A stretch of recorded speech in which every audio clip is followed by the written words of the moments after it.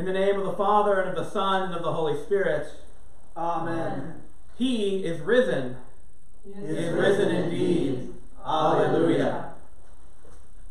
Brothers and sisters in Christ, no one likes a sore loser. But also, no one likes a sore winner. But it is in our human nature to gloat. We like attention. We like people to recognize our accomplishments. We're constantly seeking approval from our peers, our friends and family, and yes, even from our church family. But even more ingrained in us in this need for recognition is the desire to cover our shame and our losses. When we lose, we try not to make a big deal of it. We try and cover it up so no one knows. No one wants their shame or their incompetence shown because we are sinners, each and every one of us, and the last thing we want to do is let everyone know. So we seek our own glory, our own fame, and our own following. In fact, even when the Eagles won the Super Bowl, the whole city knew, the whole country knew.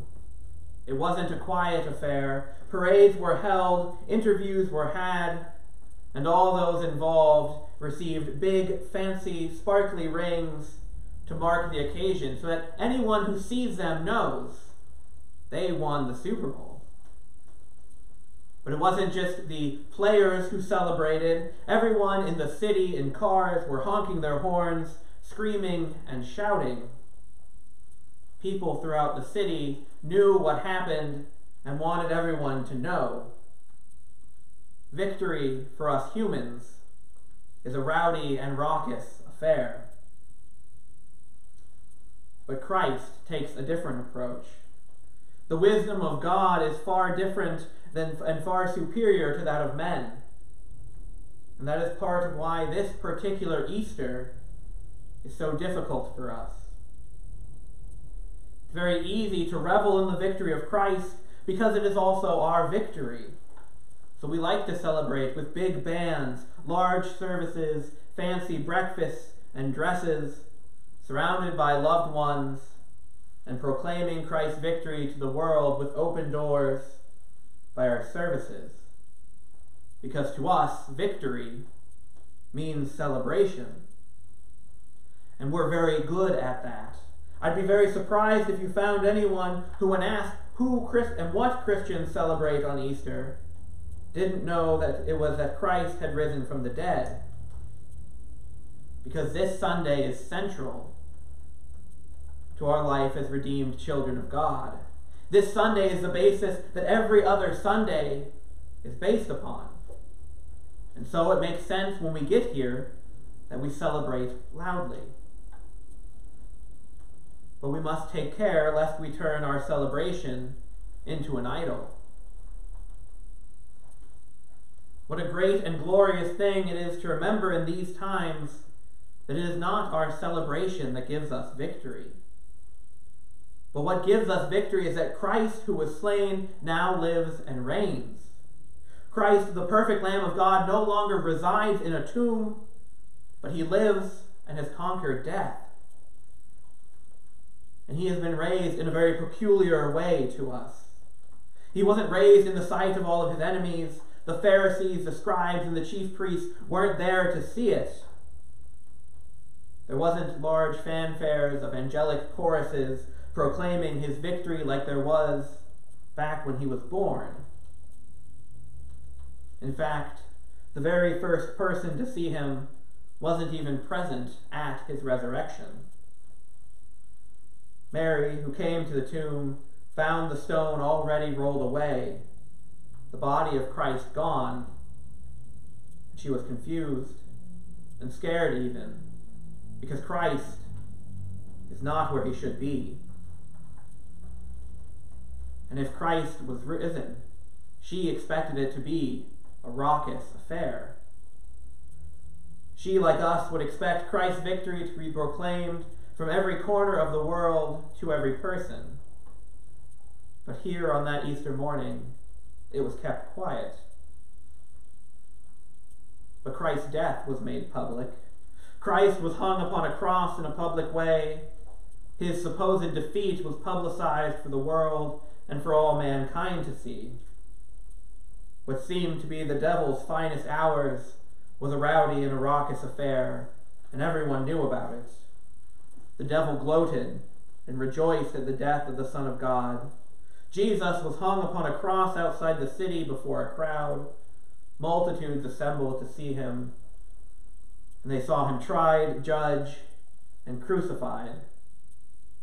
Jews, Romans, and Gentiles alike assembled to see the Lamb of God, that very paschal Lamb strung up, paying the ultimate price for crimes he did not commit.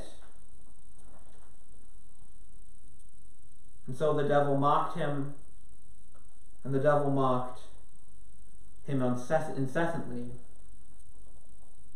But Christ, in his highest despair, endured the mockery of the devil, who is the worst winner of them all. But God ordained all this from the beginning. From the moment sin entered into the world, the Father knew Christ would hang upon that cross. So he allowed Christ to go there. He allowed Satan to gloat. He allowed Satan this temporary victory. And he allowed it to be public. Because this man hanging upon a cross was a sin offering for everyone. This sacrifice was for all who saw him. Christ suffered this defeat on the behalf of all mankind, for those who despised him and for those who loved him. He was a sin offering for all people. So why is the pronouncement of Christ's victory in the resurrection different? Where are the great bands and the angelic choruses, the crowds of people? Christ is not one who gloats. The Father raised him and made him manifest only to a few. The scribes, Pharisees, and crowds who just not long ago were crying, "Crucify him," are nowhere to be found. Christ's announcement of victory is first to one woman, Mary, then to his brothers, the disciples, because what makes this resurrection of Jesus of Nazareth memorable is not the gloating, the parades, the fireworks, and the crowds. It is the fact that he is the very paschal lamb which was offered for us. His resurrection, unlike his death, does not apply to all. While all people's sins are paid for by the death of Christ, not all receive the benefit of his resurrection. It requires faith to understand, and without faith, we have nothing. So Christ does not gloat in the face of his enemies, but rather invites them to believe and to receive eternal life. And those who do receive that very destruction of death that Christ earned. Life given and founded in Christ's death and resurrection cannot be harmed by your physical death.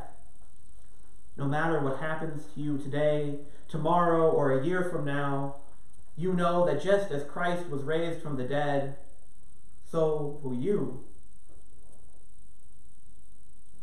It's very easy to fear death because of the unknown. It is something foreign and contrary to nature.